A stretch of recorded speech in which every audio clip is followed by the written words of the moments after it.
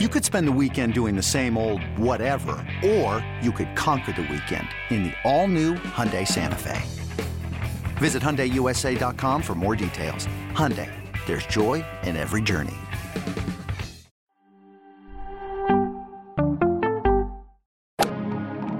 Freaking first cut. Golly.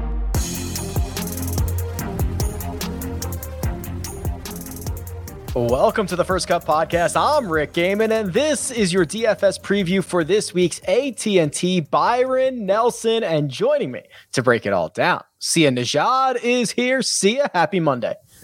Thank you very much. Happy Monday to you. And by the way, does it seem like golf is scripted right now in the sense that like all the right guys are winning as we set up for the PGA Championship? So with that, I just want to start the episode by saying clearly to continue this script, it's got to be Brooks Koepka, right? So congratulations to Brooks Koepka on winning this week, and I'll kick it back to you. You mean to get us like to full fever pitch heading into the PGA Championship? Rory has won, Spieth has won, DJ is DJ. We'll talk about him. Bryson always in the mix. If we could just get a Brooks Koepka victory, that would really give us all the heavyweights just rocking and rolling. It would get golf at its just most, it would just be incredible.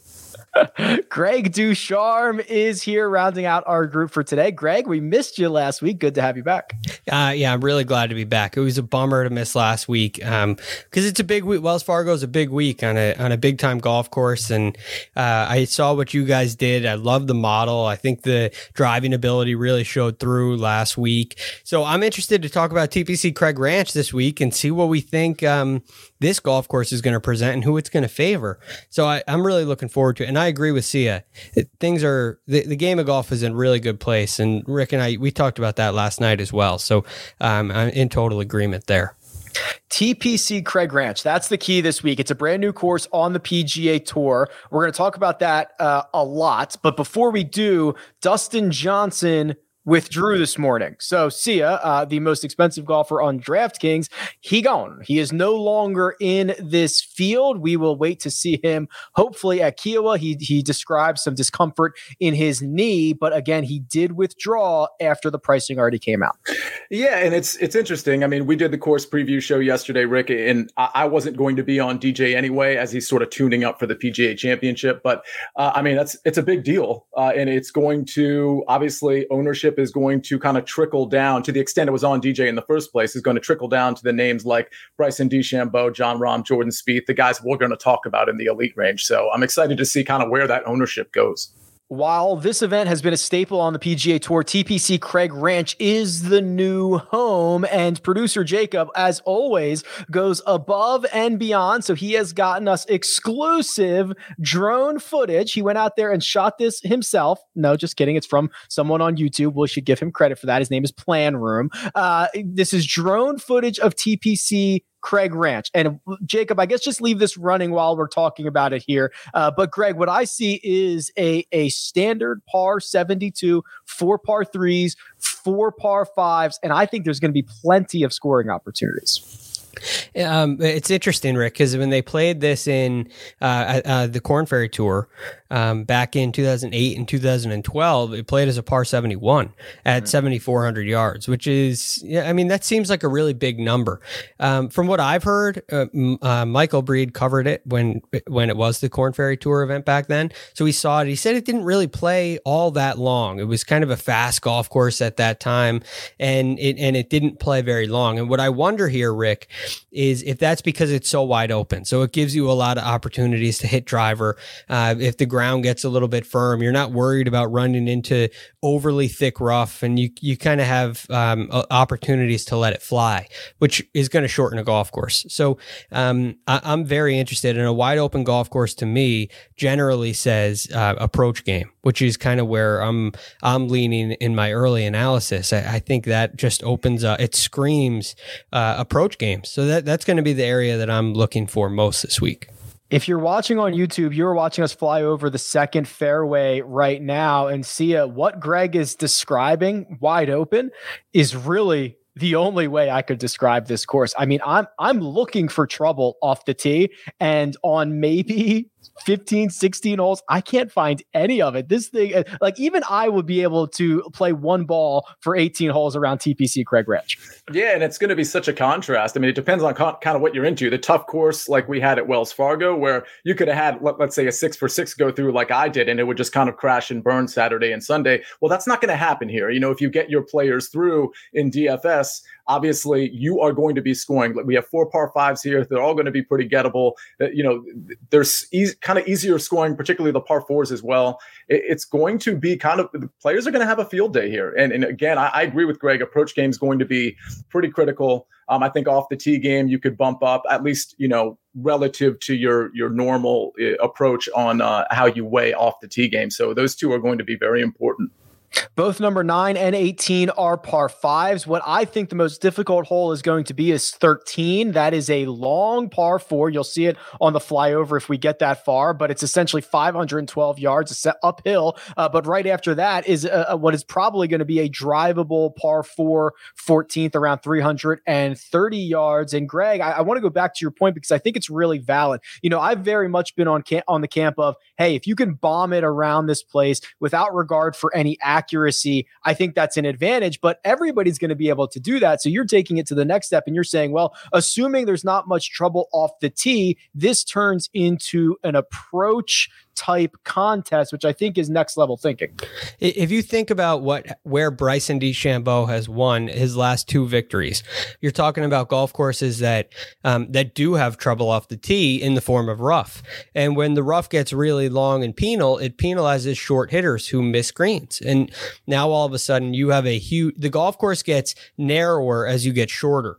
Whereas a golf course like this, it almost that's not really the case. If you can handle the rough, if you can get the ball in the fairway much easier, when it becomes hard to get the ball in the fairway and missing the fairway is very penal, now all of a sudden, well, I don't know if I'm saying that the right way, but as the rough gets longer, the golf course gets wider for longer hitters and narrower for shorter hitters.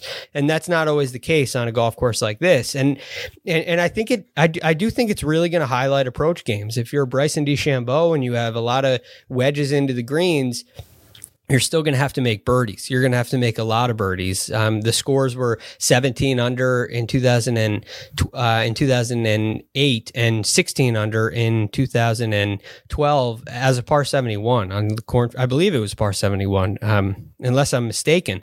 But anyway, so I think guys are going to have a real opportunity to get after it and go really low. So I do think that puts a big emphasis on approach game.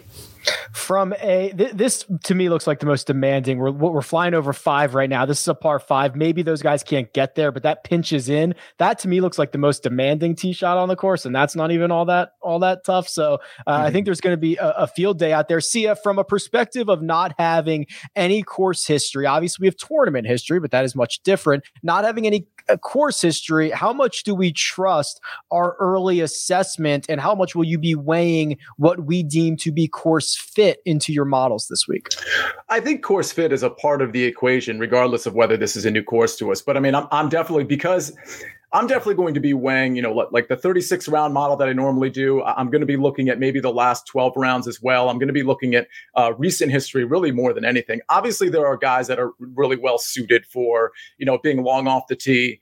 There's guys really well suited that are going to grade out really well on approach. So again, those are the metrics I'm looking at. But again, there's no course history. And I don't think, listen, as far as course fit, I think this is one of those courses, and there's a lot of them, where you can be long and that's great, but the shorter hitters are also in play, especially if we're going to get the run out like maybe we think we're going to get. And that goes back to Greg's point in terms of how dry this course is going to be. So I think really almost anybody fits the mold. It's just a matter of whether you want to take maybe an added advantage with a guy who might be super long off the tee, for example. Do you guys think this is reminiscent at all of the AT&T Byron Nelson that happened at the golf course where there was no, I'm drawing a blank on the name of it. They had it not last year, but the year before, where Aaron Wise won and Scott Piercy was in the mix there, and there were no trees at all. I can't believe I'm drawing a blank. Was that Dallas Country? No, that was no. It was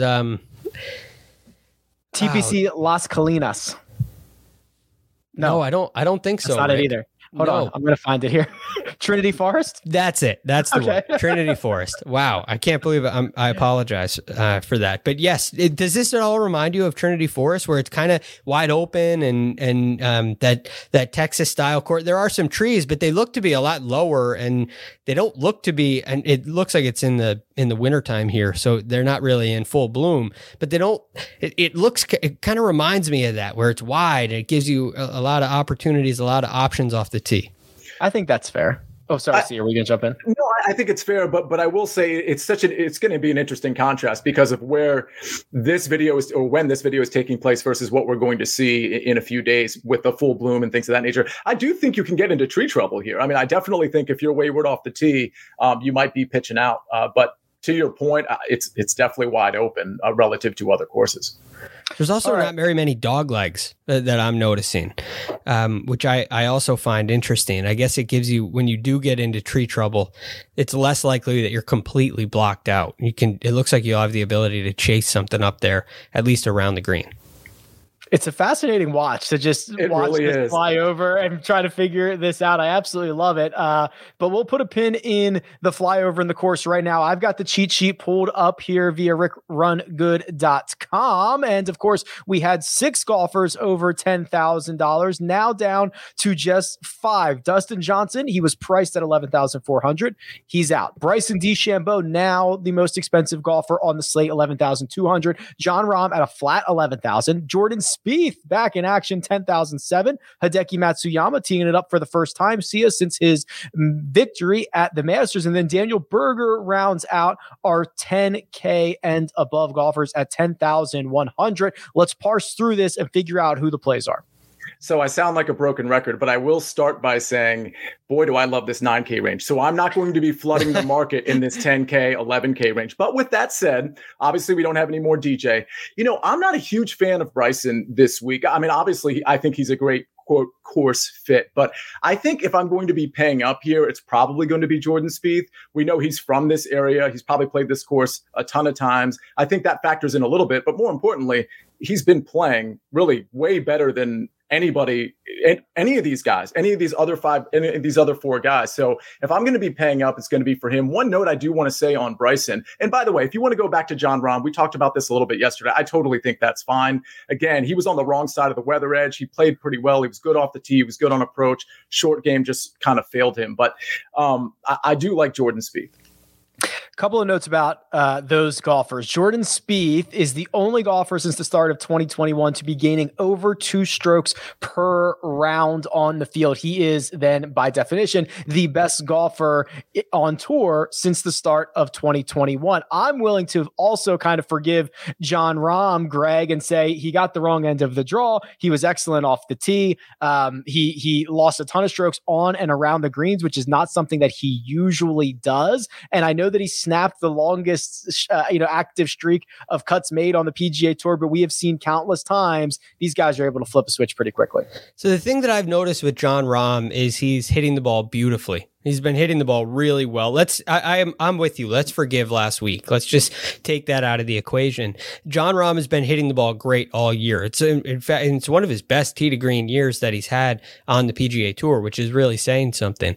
But I've noticed with him this year, he just hasn't really made any putts. He hasn't made anything. And I wonder if that's going to make this a difficult test for you. When you get into a birdie fest, as we're expecting this to be, it in a way takes that elite tee to green game and it can reduce it a little bit and turn it into, I think putting's going to have a little bit more of an impact here. Approach game will absolutely, but you're going to have to capitalize on it. And I wonder, I foresee a Jon Rahm week where the putts just don't quite fall.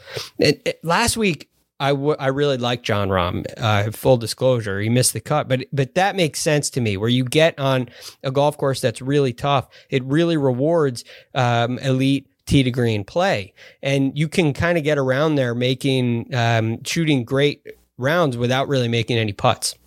And this week, I wonder if that's going to be the case. So Jon Rahm gives me a little bit of fear. That's why I love Jordan Spieth this week, too. One, the approach game has been the best in the world, at least the best on the PGA Tour, pretty much in the world, since the Waste Management Phoenix Open, and maybe even since the beginning of the year. So I'm all over Jordan Spieth this week. I think he has a stronger ability to hold the putts that he needs to hold than Jon Rahm.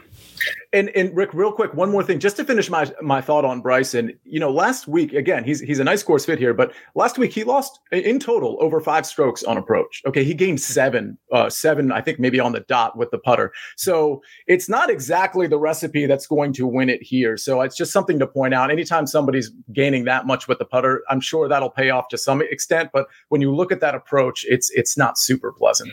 Okay, so the other argument, which you're not wrong, he gained exactly 7 strokes on the putting greens. He lost 5.25 strokes on approach. It was one of his worst weeks in a while. It was actually the only golfer in my database who has lost that many strokes on approach and still finished 9th or still finished inside the top 10, which is where I'm going with this, Sia. Yeah. Let's talk about what Bryson did last week. He made a triple on the easiest hole on the course on Friday.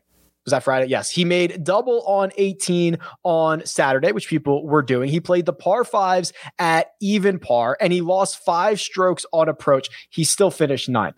Is this the baseline, or did everything else possibly go right for him to find himself inside the top 10? And oh, by the way, he flew in on Saturday morning at 2:45 a.m. and played on no sleep. Yeah, that last part is pretty incredible. But listen, if I'm weighing him against, let's say, a Jordan Spieth, who has been a little bit more consistent and maybe a little bit more shaky off the tee, but every other part of the game, I think I'm going to give the check to Jordan Spieth. So it's one of those things where you're not going to want to jam 2 of these guys up here. So my initial thought was I like Bryson, but when I just looked at it a second time, I think I'm going to give Jordan Spieth the edge. And what that does for me, unfortunately, is it just kind of boxes Bryson out. The bottom of this $10,000 range, Greg, it's rounded out by Daniel Berger and Hideki Matsuyama. I'm getting a bit more bullish as the day goes on Daniel Berger, and I'm cautiously approaching Hideki Matsuyama this week. If we think it is going to be an approach week, Hideki is certainly that guy. But Greg, do you worry about the first start since the Masters victory? We know all the pomp and circumstance that he had, all the honors and the awards he was given. He flew back to Japan. He had to quarantine for 2 weeks. Certainly not going to speculate on how much that is cut into his practice time, but I think it's certainly a reason to approach cautiously. Yeah, when you take a little bit of time off, there's always that week of or that round of shaking the rust off that you worry about. And I wouldn't be surprised if that happened again this week. So I definitely have my concerns with Hideki. Daniel Berger's not far. I mean, the last time he played was RBC Heritage. So that's a couple weeks off in a row. And this feels for those guys, this feels like a warm-up tournament for the PGA.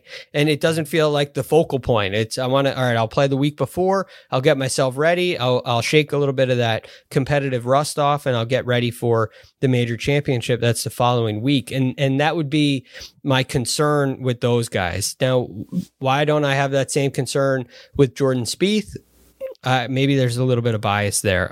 I can't really answer that one. Again, full disclosure. But I just get the sense that Jordan doesnn't have that same kind of feeling. This is a completely different animal for Hideki Matsuyama. Berger's interesting. He doesn't jump off the page to me the way Spieth does, and maybe that's a good thing. Maybe that means there's an opportunity ownership wise with him. And in Berger's defense, he never jumps off the page. He's just Berger, right? And he wins and he plays well, and you're never super stoked about it, but he finds a way. It's weird. Well, he may jump off the page in Memphis. Well, that's for sure. Right? Yeah. So maybe there's a couple of cases where he does, but I don't know. I don't have a good answer on Berger. I just don't feel it right now. The $9,000 range, Sia, Brooks Koepka, Will Zalatoris, Matt Fitzpatrick, Scotty Scheffler, Sam Burns, Mark Leishman, Ryan Palmer, and 2-time winner of this event, Sergio Garcia. You have already described your love for this range, so talk us through it. I mean, there's just so much to like. Let me just start with Brooks Koepka and saying, forget about the stats with him. It's so obvious he's going to win just for the sake of golf. So we can move on from that. He's definitely your winner. But the other guys I like, I mean, Will Zalatoris, another guy that's from this area. Last 36 rounds, he's been first on approach. So obviously approach is always going to be important. But Greg has sort of highlighted why approach is kind of even more sneaky important this week than maybe people think. So that's something to keep in mind. Off the tee, Zalatoris hasn't been super great, but he's been like basically average. He's in that 30 range. So I like him quite a bit.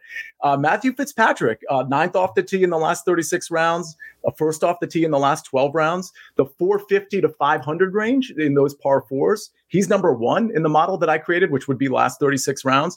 So there's not much to dislike about him. I mean, I think the price is fair. So that's another guy I like. Let me give you one more, and then I'll kick it over to Greg. I cannot go through the 9K range without saying the following person's name. Does somebody want to answer this for me? Ryan Palmer. Ryan Palmer. Okay, listen, Ryan Palmer is just the guy. I don't like that he's priced up this high. I mean, obviously, the talent level in this field might be different from some of the others. This is a pretty high price tag, but one thing I will say, and I want to give credit where it's due, Garrett Johnston had an interview with him. Ryan Palmer has the course record on this course. It's a 61. He lives 40 minutes up the road. He said, he was talking to Garrett, and he said, listen, I'm going to be sleeping in my own bed. He's played this course a couple dozen times. I think those are things to at least consider.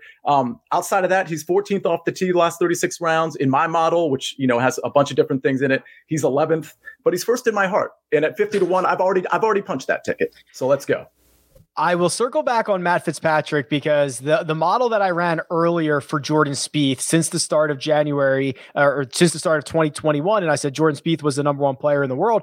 Well, Matt Fitzpatrick is the second best player in this field. He has gained 1.7 strokes per round. I don't know if people are paying attention to that because he doesn't have a win, but he has 5 top 11 finishes in his 7 starts. I mean, he's been absolutely phenomenal. I don't know why, because there's a lot of places that seem like they would not be a good fit for Fitzpatrick, but he seems to be breaking the mold a little bit. And if we were giving out, most improved player awards, Matt Fitzpatrick would certainly have won that award for me this year. Greg, let's pop this over to you for the $9,000 range, because there's another Texas guy, Scotty Scheffler here. There's another guy who's great off the tee, Sam Burns. And then we have Mark Leishman, who, for whatever reason, finds ways to win golf tournaments. What are you doing here in the $9,000 range? Mark Leishman, one of the guys that nearly won at Trinity Forest. He went crazy low at Trinity Forest, and Aaron Wise ended up beating him down the stretch. But he was really, really good play from Leishman, and he sticks out to me. But you mentioned 2 of the guys that really jump out to me, Scotty Scheffler and Mark Leishman. Scotty Scheffler in this $9,000 range is the best iron player. And Scotty Scheffler to me feels kind of like a forgotten guy. He likes playing in Texas. We remember what he did at the match play, and after the match play, he's kind of been, it seemed like a little bit of fatigue. And so for Scotty Scheffler, I feel like he, after playing Valspar, taking last week off, I feel like it was a good move not to play last week and to get himself fresh, and ready to go. And I wouldn't be surprised if he came in here really motivated and ready to go. He's well-rounded when it comes to the statistics as well, gaining basically across the board.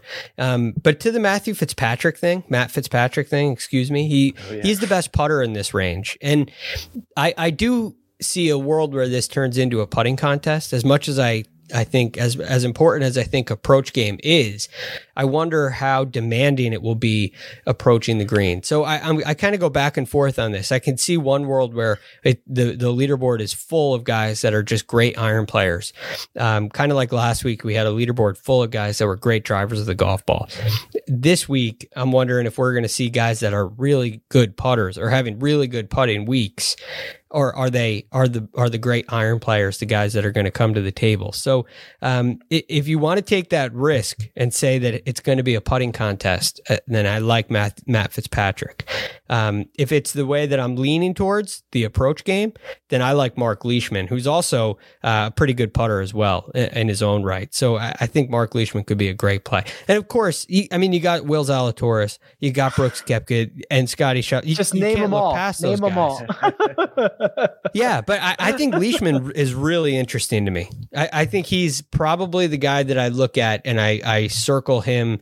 Maybe I circle the whole range like Sia. This is where Sia is starting at least 10% of his 1,332 lineups this week already filled out.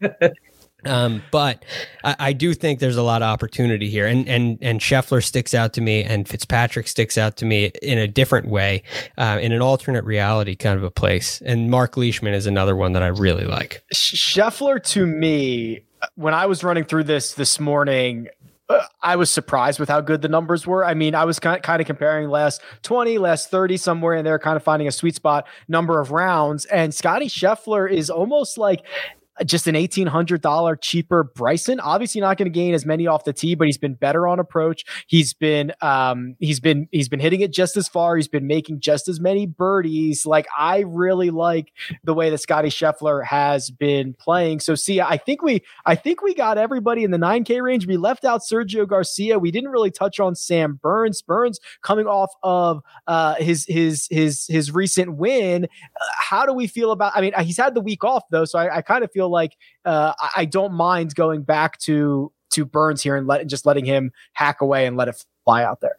Again, I like so many plays in here. I can't say them all, but I agree with Scheffler, but I like Burns too. I mean, listen, by the way, last 36 rounds, he's sixth on approach, and off the tee, he's around 36. So he should play really well at this course. And by the way, speaking of off the tee, Sergio's second off the tee last 36 rounds. So I mean, all of these guys, especially, it kind of depends, actually. I mean, it goes back to Greg's initial comment. Are you going to favor off the tee game, or are you going to, like, if it's just between approach and off the tee, I feel like in this 9K range, you almost have to make a decision and you just kind of stick with it, because some of these guys are way better off the tee than they are approach. And then the opposite is obviously true as well. But I like both of those guys. Sia, the more I think about it, the more I don't think it's off the tee. I think it's approach. It's between approach and putting, and that's a really hard thing to predict. The putting, who's going to have the best putting week? Because I mean, it's really hard to predict. So, but I don't think it's off the tee. The more I think about it, the more I see that layout, the more I lean towards approach and putting. Yep, I kind of think I'm moving in that direction as well, which I think makes sense. If everybody kind of gets leveled off the tee because there is no penalty if you hit it poorly, then what's the incentive of being good off the tee? The incentive would be the iron play, which I think starts to make more sense the more I think about it. Mm-hmm. Yeah, I'm with you. But also on this 9K range, Sia loves all 9K ranges. It's Sia's range, as we know. But he, in this case specifically, there's not a bad play. You could question Sergio, but there's not a bad play in this range. If you sent me a message and said, "Hey, I'm thinking of Koepka," and any of those guys in the range, say, "Yeah, I mean, your guess is as good as mine." They're all good plays. It's just finding out where, who you like the most, and where is that going to fit in your lineup. So I don't think you can make a bad choice in that range. Fair enough. We're going to jump down to the 8K range. We're going to go deeper and find some value in this field. But first, we're going to take a quick break and hear a word from our partners. Robert Half research indicates 9 out of 10 hiring managers are having difficulty hiring. If you have open roles, chances are you're feeling this too.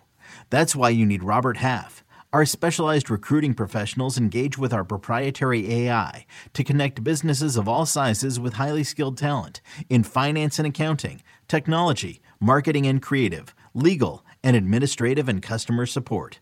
At Robert Half, we know talent. Visit roberthalf.com today. This episode is brought to you by Progressive Insurance. Whether you love true crime or comedy, celebrity interviews or news, you call the shots on what's in your podcast queue. And guess what? Now you can call them on your auto insurance too with the Name Your Price tool from Progressive. It works just the way it sounds. You tell Progressive how much you want to pay for car insurance, and they'll show you coverage options that fit your budget. Get your quote today at Progressive.com to join the over 28 million drivers who trust Progressive. Progressive Casualty Insurance Company and Affiliates.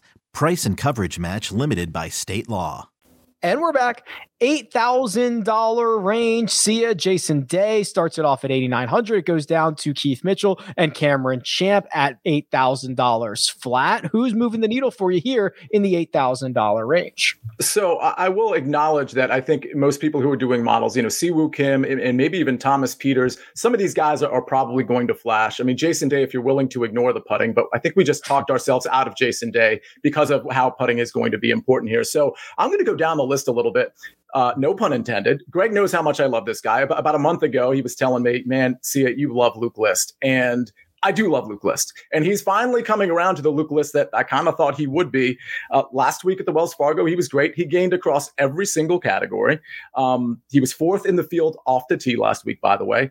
11th in the field tee to green over the last 12 rounds and 6th off the tee in the last 36 rounds. I mean, he's really kind of ramping up. And this isn't just an off the tee guy. This guy is kind of killing it on approach too. So I like Luke List. A couple other guys I'll mention that have been pretty good lately. Aaron Wise, 5th tee to green at Wells Fargo. I think his game actually suits this course pretty well. But another guy that I think is kind of going unnoticed. He's 8,100 on DraftKings. Last week, he was great. He gained over 10 shots tee to green. This is obviously in total. He was 3rd in the field tee to green, and he's actually been good the last few weeks or the last few tournaments, and that's Charles Schwartzel. Remember, when he was playing with Louis, he kind of put himself back on the map a little bit, or people at least started noticing at that point. But he's been pretty good, at least then, and after that, he's been good as well. So I think Charles Schwartzel is a very smart value play at 8,100. To add some context to Luke List, what I find interesting, Sia, is this guy, notoriously terrible putter. You can see that here on rickrungood.com. He's losing strokes putting every single event from the 2020 PGA Championship to the essentially Farmers Insurance Open. It's like 5 months of losing strokes putting. Now, he has started to figure it out. He is still not great, don't get me wrong, but he's had, 50% of his weeks, he's gaining strokes with the flat stick. And if he's going to continue to do that, Sia, I imagine he's going to contend much more often.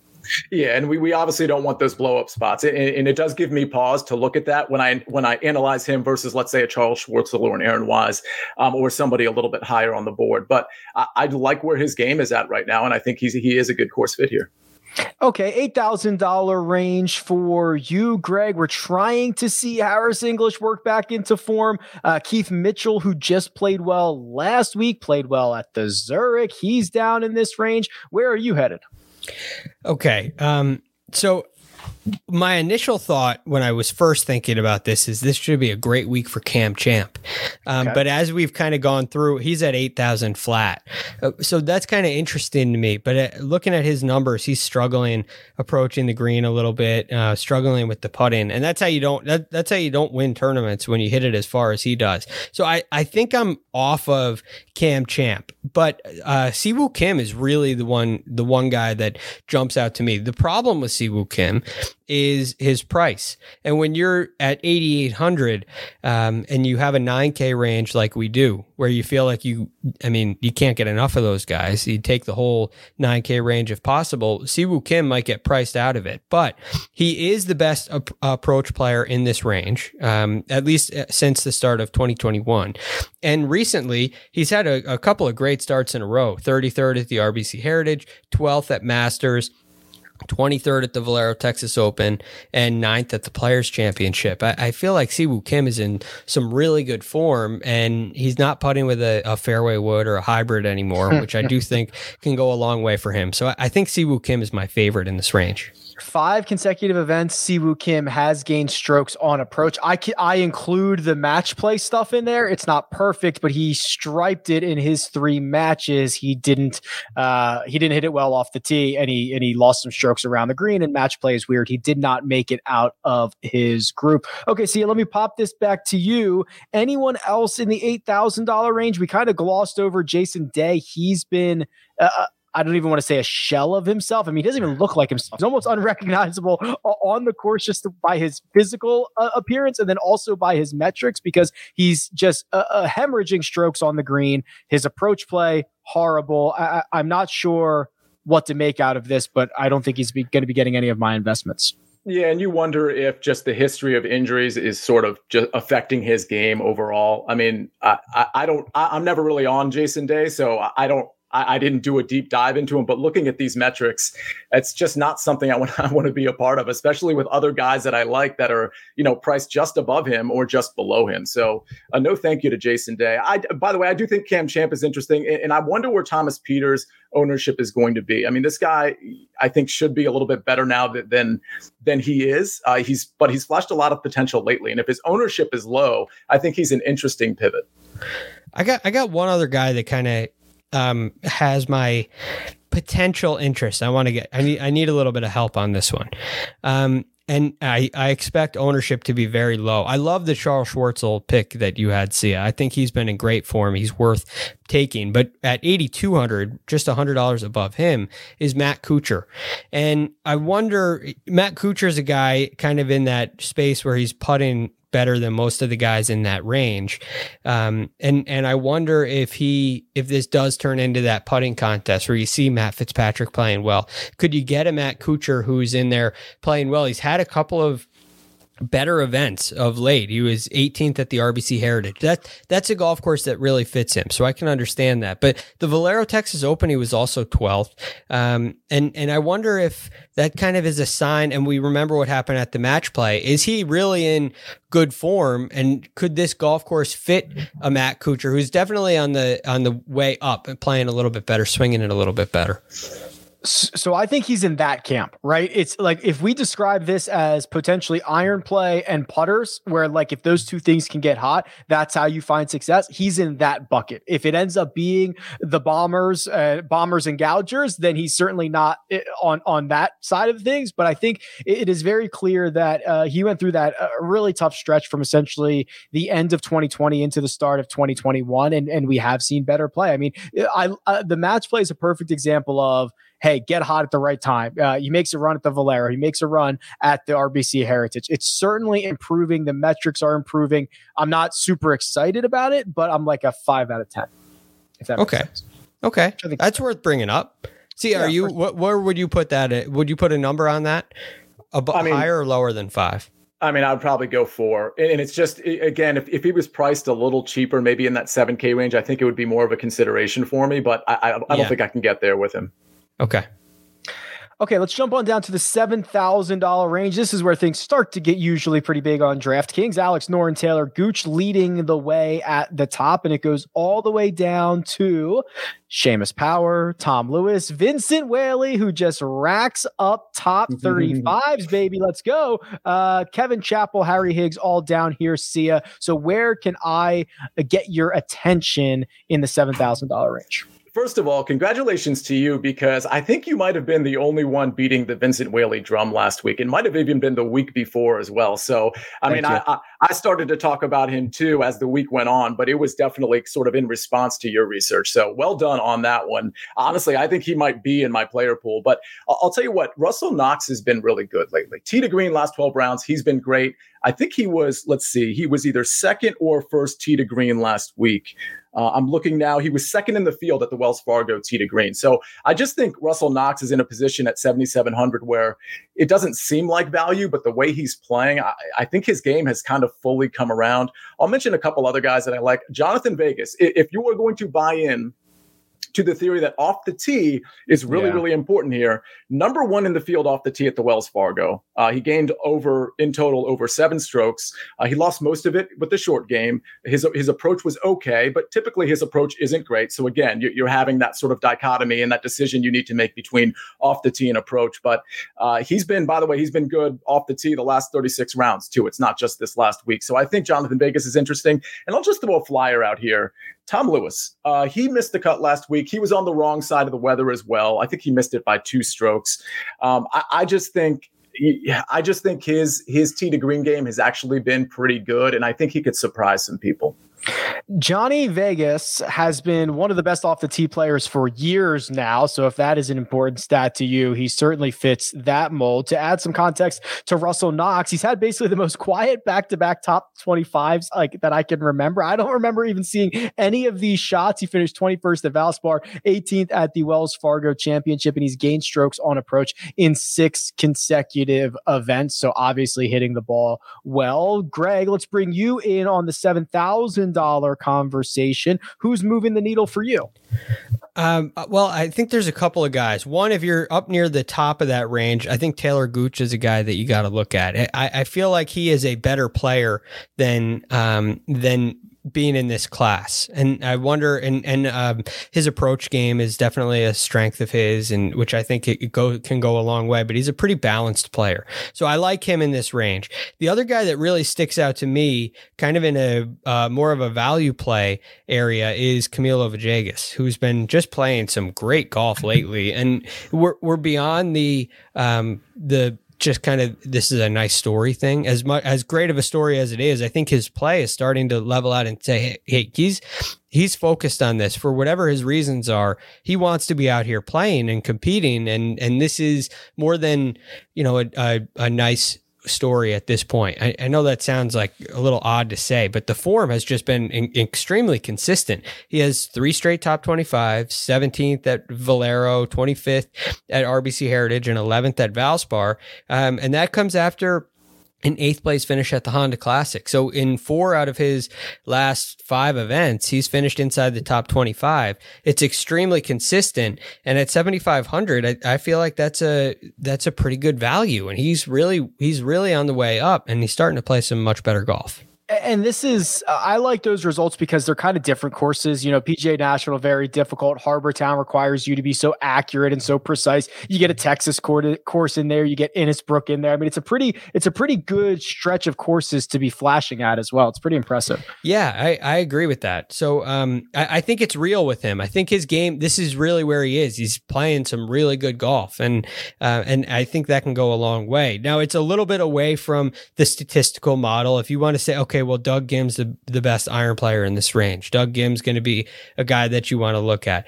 Peter Uline's a guy that has played some really nice golf on both the Korn Ferry Tour and the PGA Tour, especially at the Zurich Classic. So he may be an interesting play, although he feels like he's priced a little bit too high. It doesn't feel as real. Camilo, it feels more real to me than it does for Peter Uline at this point. So I think I would lean that way. But Doug Gim would be another really interesting play. Uline definitely perks my ears up. He had another good finish on the Korn Ferry. Greg is absolutely right that he's splitting time. He's playing well on both tours. And the other name, the name that many might not know, Sia, is John Catlin. And you notice no results. I've got nothing here for him because he's an American that resides on the European Tour. And not only does he play there, he wins, my friend. 3 wins on the European Tour in his last 15 starts, including one just 3 starts ago. His last start, I believe, was in Spain. He finished 5th there, coming over, trying to get his feet. I mean, he's a top 80 player in the world. So how do we deal with the lack of information on John Catlin? I think we play him, and I don't think I don't think this course is going to be vastly different from the courses that he's been playing on over in Europe. I think he's going to be comfortable here, and especially with, it's not a quote watered down field in the sense that the Byron Nelson this year has probably more talent than it's had. Okay. And we can kind of see that when we look at past winners, past top 10s and things of that nature. But I absolutely think you're getting this guy at kind of a discounted price for obvious reason, but nonetheless, it is a discounted price. So I'm not going to be all in on John Catlin. Obviously that there are guys I like even right below him. I like Tom Hogue as well, by the way, but I think John Catlin is a really smart play.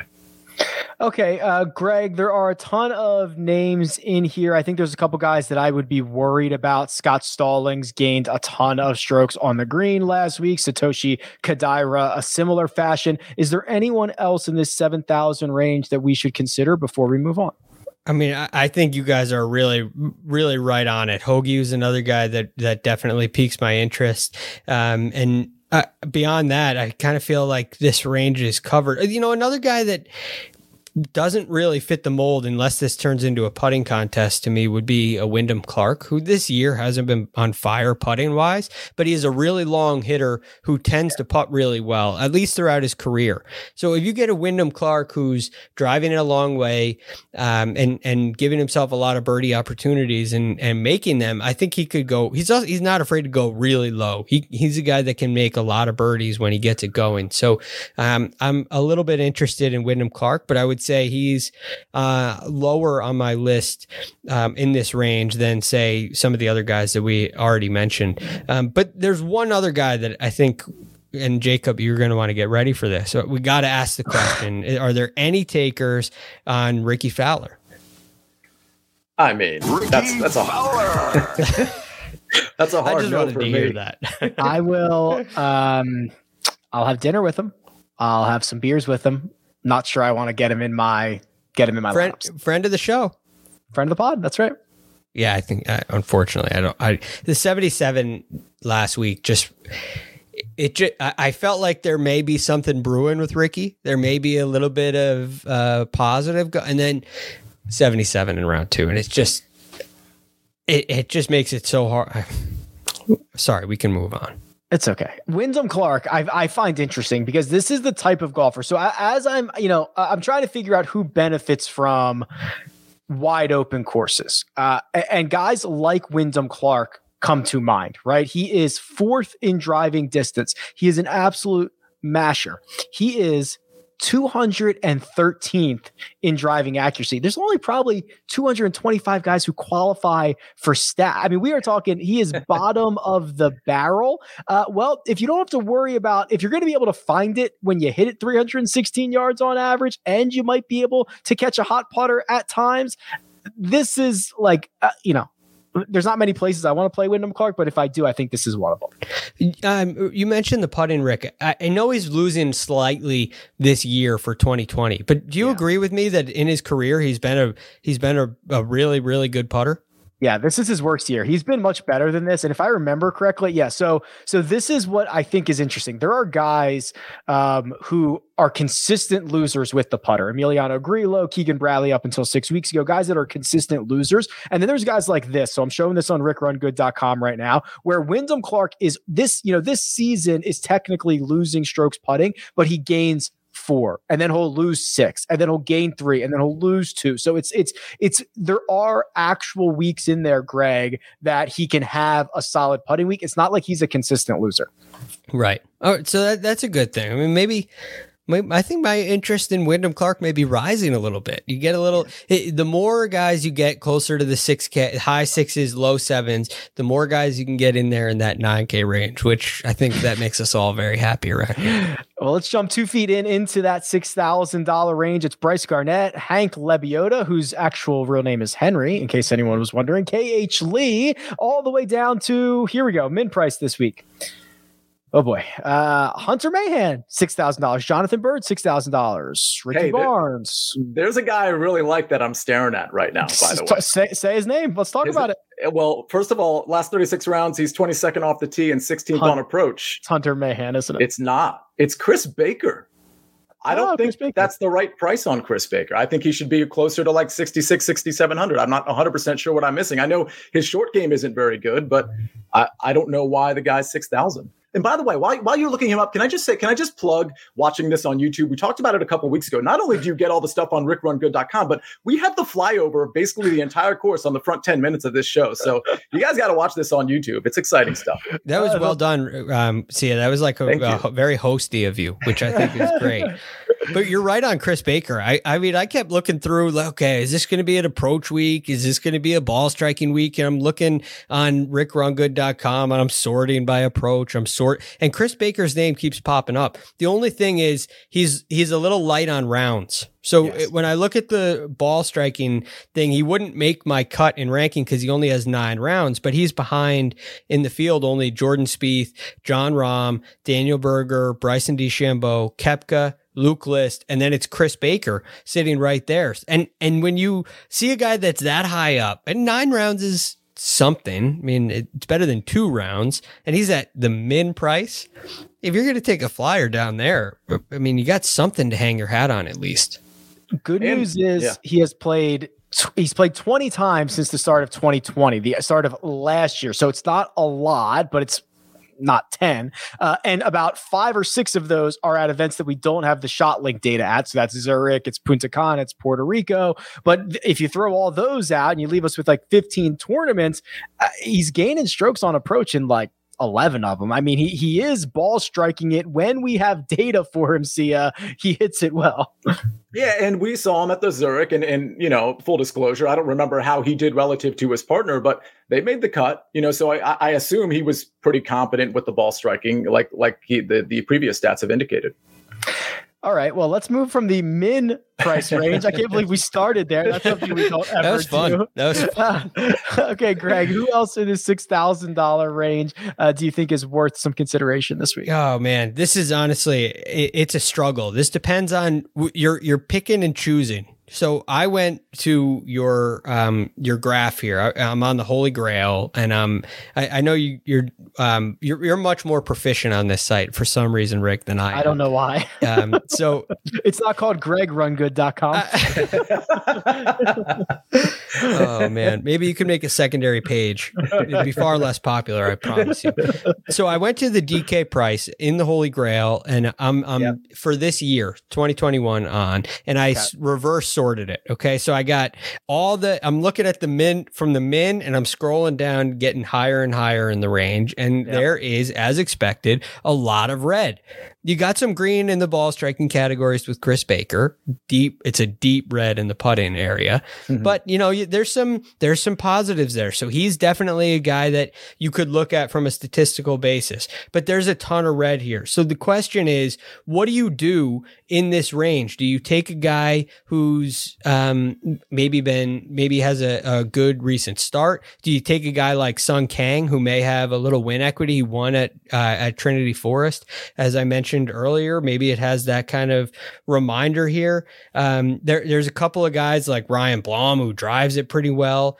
Where do you go in a range like this? Roberto Castro is another guy who drives it pretty well. Do you look for a guy who putts? Do you go with a guy like Ty Strafacci, who just played a Walker Cup and is maybe kind of like the Akshay Bhatia type, where he's young and new, we don't have a lot of info, and he's interesting? What's your general strategy down here? I think there's a couple ways we can do this, and see, I'd be very interested to hear how you do this. I think that you could either look for one elite skill set. So if you can find somewhat, I'm trying to find somebody with like Ryan Brehm, right, is one of the best drivers of the golf ball. Now he only has 10 rounds, but that's an elite skill set. Or you can look for guys that are a bit more well-rounded. Satoshi Kodaira has been a bit more well-rounded, but I kind of look at like a Cam Percy, who is a better ball striker, Josh Teeter, who is actually gaining a quarter of a stroke per round. Or what you could really do is, if you want to get freaky, see, and this is normally what I do in the lower ranges, is I make the sample size really, really small. Like, just give me the last couple of starts, 10, 12 rounds, and see if there's anything there. So I think there's a couple of ways you can do it. If you do it that way and you go last 12 rounds or so, Hunter Mahan becomes a good driver of the golf ball. So I mean, there's kind of different ways to go about doing this.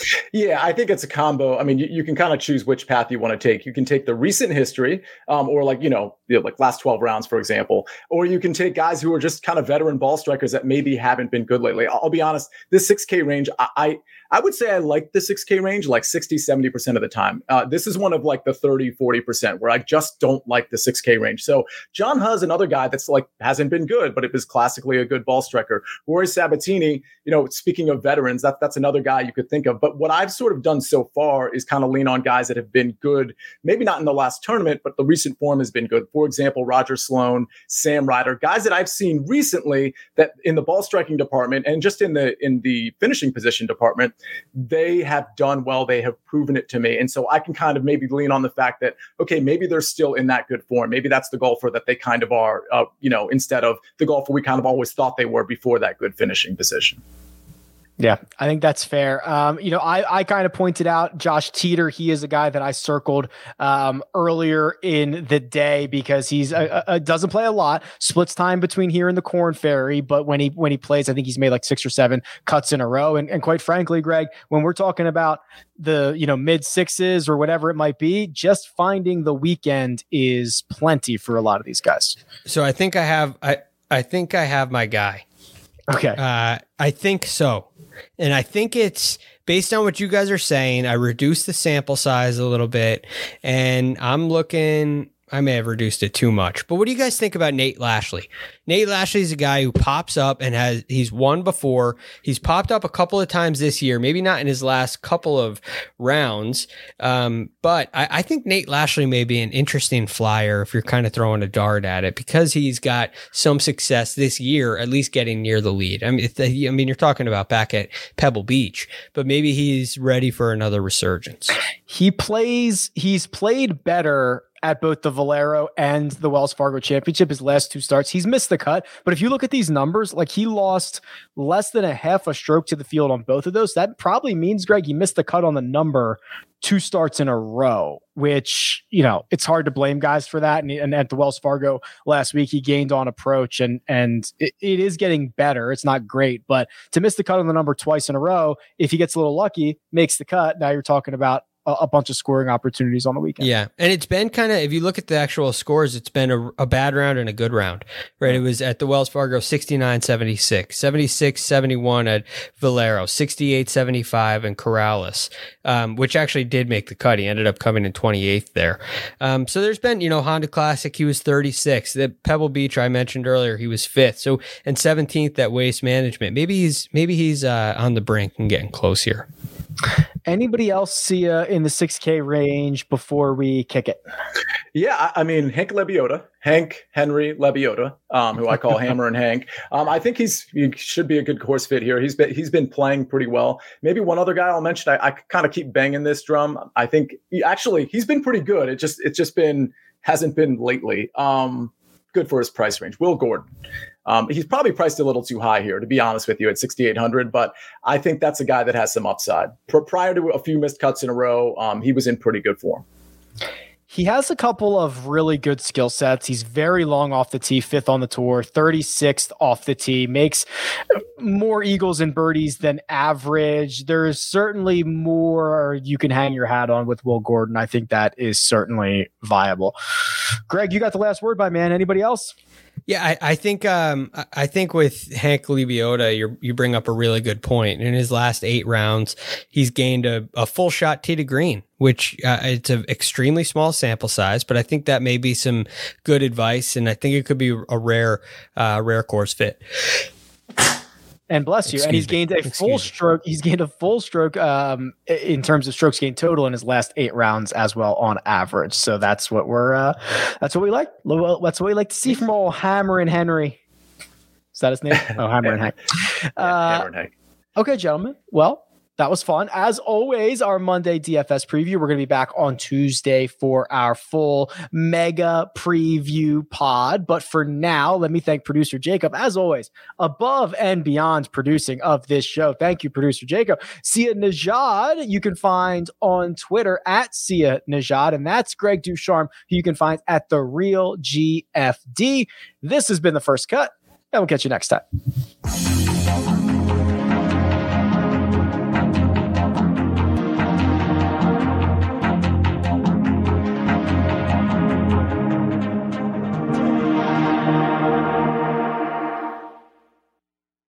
Paramount Plus and the National Park Foundation present A Mountain of Zen. This Earth Week, you can live stream 7 national parks for 7 days on Paramount Plus. Paramount Plus, official streaming partner of the National Park Foundation.